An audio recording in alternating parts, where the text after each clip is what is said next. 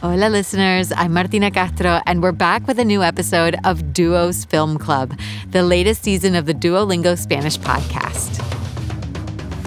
This season, we're exploring some of the most iconic Spanish language films. And whether you've seen them or not, you're going to learn what makes these movies so special in our signature bilingual format.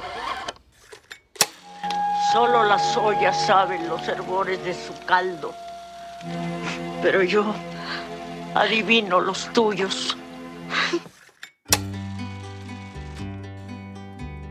I love this movie, and I'm so excited to talk about it with you today.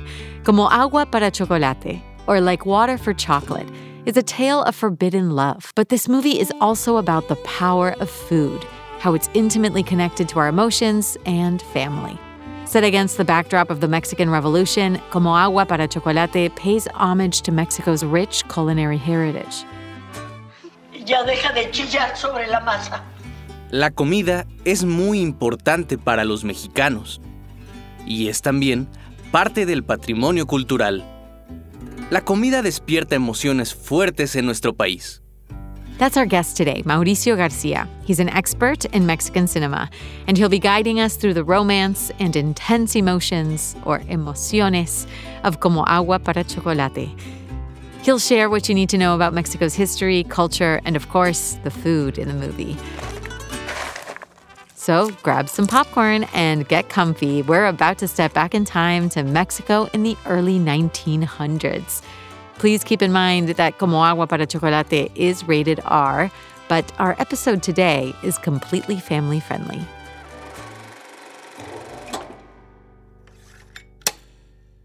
Now, maybe you're like me and you read the book before you watched the movie. The book has the same title, Como Agua para Chocolate, and the Mexican writer Laura Esquivel first published it in 1989. Parts of it read like a cookbook and lists ingredients for food like Chabela wedding cake, which appears early on in both the novel and the film. It's a sweet and buttery cake with a citrusy twist. El libro es fantástico y muy interesante. Cada capítulo es un mes del año y una comida. Por ejemplo, enero, tortas de Navidad. Febrero, pastel Chabela. Marzo, codornices en pétalos de rosa. Sin duda, Laura Esquivel se volvió una escritora muy conocida, gracias a su libro.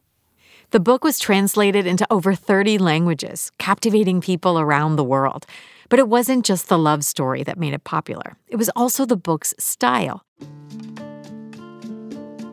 Esquivel was part of a literary movement called magical realism, or realismo mágico. This style was popularized in Latin American literature, where realistic events are combined with dreamlike or fantastical elements. It presents a world where the ordinary and the extraordinary can seamlessly coexist. El libro de Laura Esquivel es parte del realismo mágico, que es un estilo literario.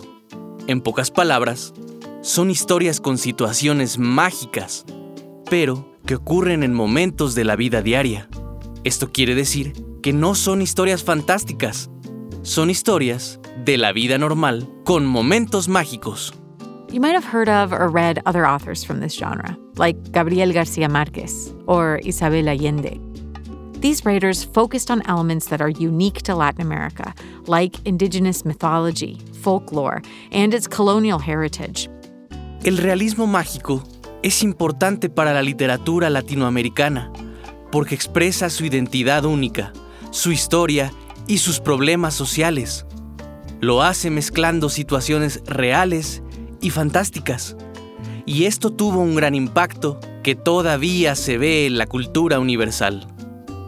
In fact, the very first things we see on screen are magical moments related to food.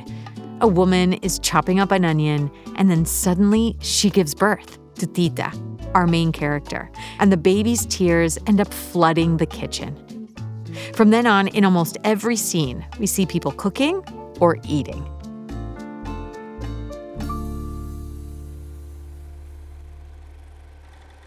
But before we talk about the amazing food, let's review the basic storyline. Como Agua para Chocolate follows the life of Tita, the youngest daughter in a very traditional Mexican family. She falls deeply in love with a man named Pedro, but an old family custom prevents her from getting married because she has to care for her mother. So Pedro ends up marrying her sister, Rosaura, so that he can stay close to Tita, his true love. Es un triángulo de amor dramático que dura toda la vida. Tita es una cocinera maravillosa y pone todas sus emociones en los platos que prepara, especialmente el amor y el dolor.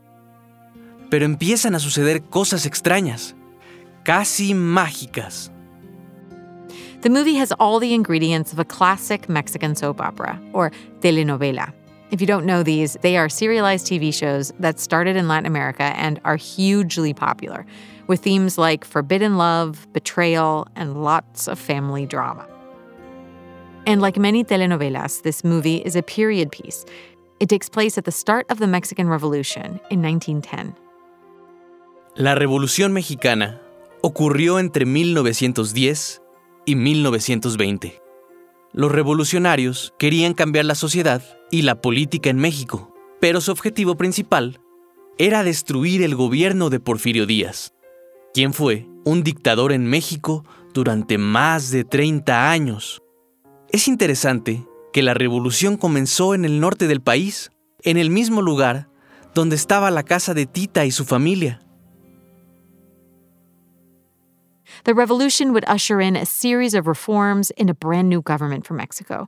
But at the time, in the early 20th century, it was still very much a male-dominated society. So you'll see that the female characters in this film were expected to follow traditions and defer to men, even on their own ranch, or rancho.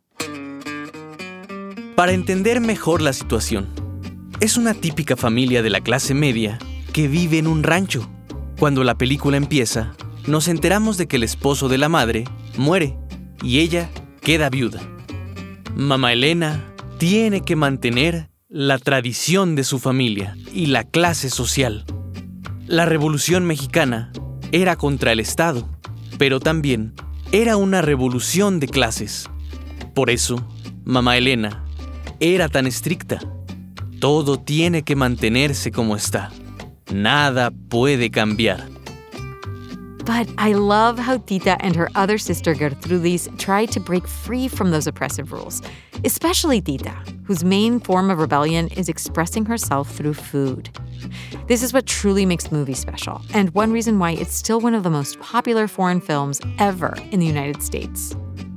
El realismo mágico se ve en algunas escenas, cuando Tita está preparando las comidas. Ella expresa sus emociones en la cocina y vemos cómo los sentimientos pasan por los platos. Tita a veces se siente triste, otras veces está enojada con su hermana Rosaura, o feliz porque su sobrino nació.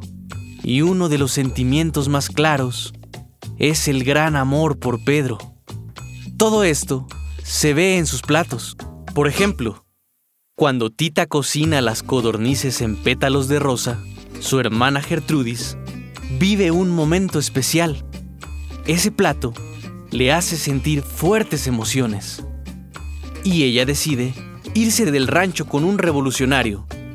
Esta es una escena de la vida diaria, que tiene elementos mágicos. That's such a passionate moment, and it's all thanks to a single dish, codornices en pétalos de rosa, or quail with rose petals. Tita uses the roses Pedro has given her to make a sweet and fragrant sauce with chestnuts, honey, and spices. She pairs it with the tender and flavorful quail, prompting Pedro to proclaim it's the pleasure of the gods. Later, we see another example of passion and food uniting together when Tita prepares an elaborate dark gravy called mole for her nephew's baptism. I was lucky enough to be given a family recipe for mole when I visited Oaxaca, and it included 27 ingredients that took me 2 whole days to make. El mole es, sin duda, una comida típica mexicana. Y hay tantos tipos de moles que los mexicanos siempre discutimos sobre ellos. Es una salsa que se hacía para los dioses en el pasado. Hay muchas recetas de mole, pero los ingredientes principales son el chile, las semillas y el chocolate, y generalmente se sirve con pollo. Es una receta un poco difícil, entonces solo se prepara en ocasiones especiales. En la película, a la gente le encanta el mole de Tita, y ella dice que el secreto es hacerlo con mucho amor. The baptism and mole are also great examples of how Mexican cuisine shapes family events and customs. Mauricio says that food is definitely a source of national pride. La comida es muy importante para los mexicanos y es también parte del patrimonio cultural.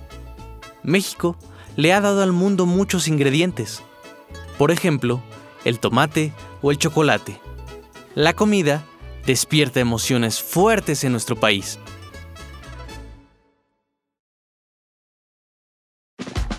Now it's time for an extra learning moment from the film in our segment Ponle Play, or Press Play, where you get to deepen your understanding of the film. For today's scene, we picked one of my favorites. It features a moment between Tita and Nacha, the family's cook. They're preparing the wedding cake for her sister Rosaura and Pedro, Tita's true love. Of course, Tita is heartbroken, and she begins to cry, or chillar. Her tears fall into the batter as she stirs. Sí, suelta tus lágrimas, mi niña.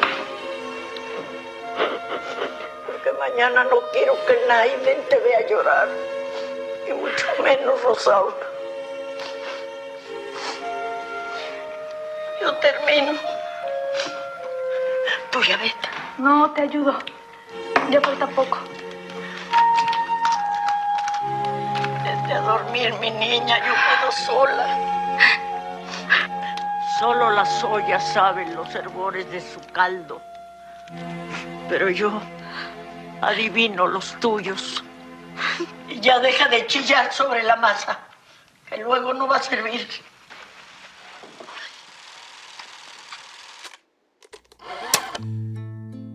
Tita's tears end up in the cake.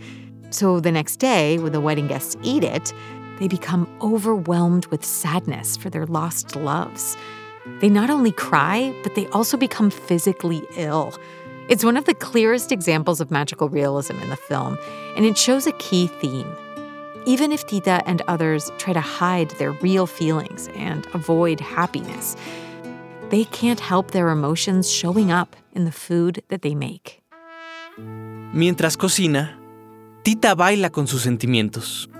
Y como ella, los personajes revelan sus sentimientos a través de la comida. Es como en las telenovelas, porque todos tienen secretos. Tita tiene que esconder su amor por Pedro, pero los sentimientos y los secretos no pueden esconderse para siempre.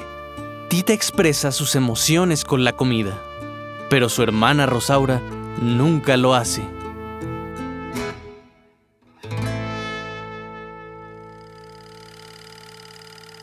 Before we wrap up, we'd like to leave you with a few fun facts, or datos curiosos, that hopefully will teach you something new about the movie. We asked our expert guest, Mauricio, to share some of his favorites. Let's see what he came up with. Okay, fun fact number 1. The title of the movie, Como agua para chocolate, is a metaphor based on the recipe for Mexican hot chocolate. To start, you have to put water to boil, or hervir. Necesitas hervir el agua antes de añadir el chocolate. Tita se siente como el agua, a punto de explotar, porque su amor por Pedro es muy intenso. Fun fact number 2 is about language. Did you notice how we hear snippets of English throughout the movie? That's because Tita's family lived near a border town, and at the time, in the early 1900s, the border between Mexico and the United States was nearly non-existent. El tema de la frontera en la película es interesante, porque Texas fue parte de México hasta el siglo XIX. Entonces, al principio del siglo XX, prácticamente no había una frontera. Las dos culturas, la estadounidense y la mexicana, tenían una relación sin problemas, incluso con los idiomas. Después del nacimiento de Tita, su padre habla de su nueva hija en inglés con otros hombres. Y también podemos ver al médico John en otra escena, mientras habla en español con Tita. And for fun fact number 3, it turns out that there was romance in the movie both on and off screen. El director de la película, Alfonso Arau, estaba casado con la escritora del libro, Laura Esquivel. Marco Leonardi, quien fue Pedro en la película, y Lumi Cavazos, la actriz que interpretó a Tita, tuvieron una relación en la vida real. Él era italiano, así que no hablaba español, y ella no hablaba italiano. Pero como en la película, solo necesitaron el idioma del amor. O la app de Duolingo. Pero en ese momento no existía. Yep, you heard that right. The actor who played Pedro didn't speak Spanish. His lines are completely dubbed over in the film. And finally, let's circle back to something we mentioned at the beginning, that this movie is like a telenovela. There are a lot of similarities, but one big difference stands out, and it's a spoiler. So if you haven't seen Como Agua para Chocolate, truly come back after you've seen the movie or skip ahead to the end because this is a big one. Okay, here we go. The big difference between the movie and a classic telenovela is the fact that there's no happy ending, just a bittersweet finale. Mauricio explains. Generalmente, en las telenovelas mexicanas, hay un amor imposible. Los personajes quieren estar juntos, pero siempre hay miles y miles de problemas. Eso ocurre en Como Agua para Chocolate. En todas las telenovelas mexicanas hay una boda y, por supuesto, un final feliz. Sin embargo, eso no ocurre en esta película. We do see a wedding of Tita's niece. Then, when everyone leaves, Tita and Pedro are finally alone. They enter a shed filled with glowing candles, and when they're finally together, they both die in a fiery, magical scene. Mauricio says that it's like their passion was just too much for this world. El amor entre Tita y Pedro fue secreto y muy intenso, y creció sin parar durante toda su vida. Pero siempre encontraban problemas. Por eso, el final es tan mágico y dramático. Ellos logran estar juntos, pero luego, Pedro muere. Y el dolor de Tita es muy grande. Entonces, ella también muere. Es triste, pero sabemos que ella, por fin, está con su gran amor. It's so dramatic, but at the same time, it's so beautiful. And that's it for today's episode. Special thanks to our guest, Mauricio Garcia. He's an editor in Mexico City for Ediciones Cal y Arena. And we'll catch up with him again soon for a different episode of Duo's Film Club. Gracias, Duo. Hasta luego. This episode was written by Tali Goldman, a journalist and writer based in Buenos Aires. And if you want to watch the movie for next week's film club before the episode comes out, we'll be talking about the iconic Spanish director Pedro Almodóvar and his classic film, Mujeres al borde de un ataque de nervios. But this movie, Como Agua para Chocolate, is one of my all-time favorites, so I'd love to know what you think of it and what you thought of this episode. You can write us an email at podcast@duolingo.com or send us an audio message on WhatsApp at +1 703 953 9369. Don't forget to say your name and where you're from. If you liked this episode, please share it. You can find the audio and a transcript at podcast.duolingo.com. You can also follow us on Apple Podcasts or on your favorite listening app so you never miss an episode. With over 500 million users, Duolingo is the world's leading language learning platform and the most downloaded education app in the world. Duolingo believes in making education free, fun, and available to everyone. To join, download the app today or find out more at duolingo.com. The Duolingo Spanish podcast is produced by Duolingo and Adonde Media. I'm the executive producer and your host, Martina Castro. Gracias por escuchar.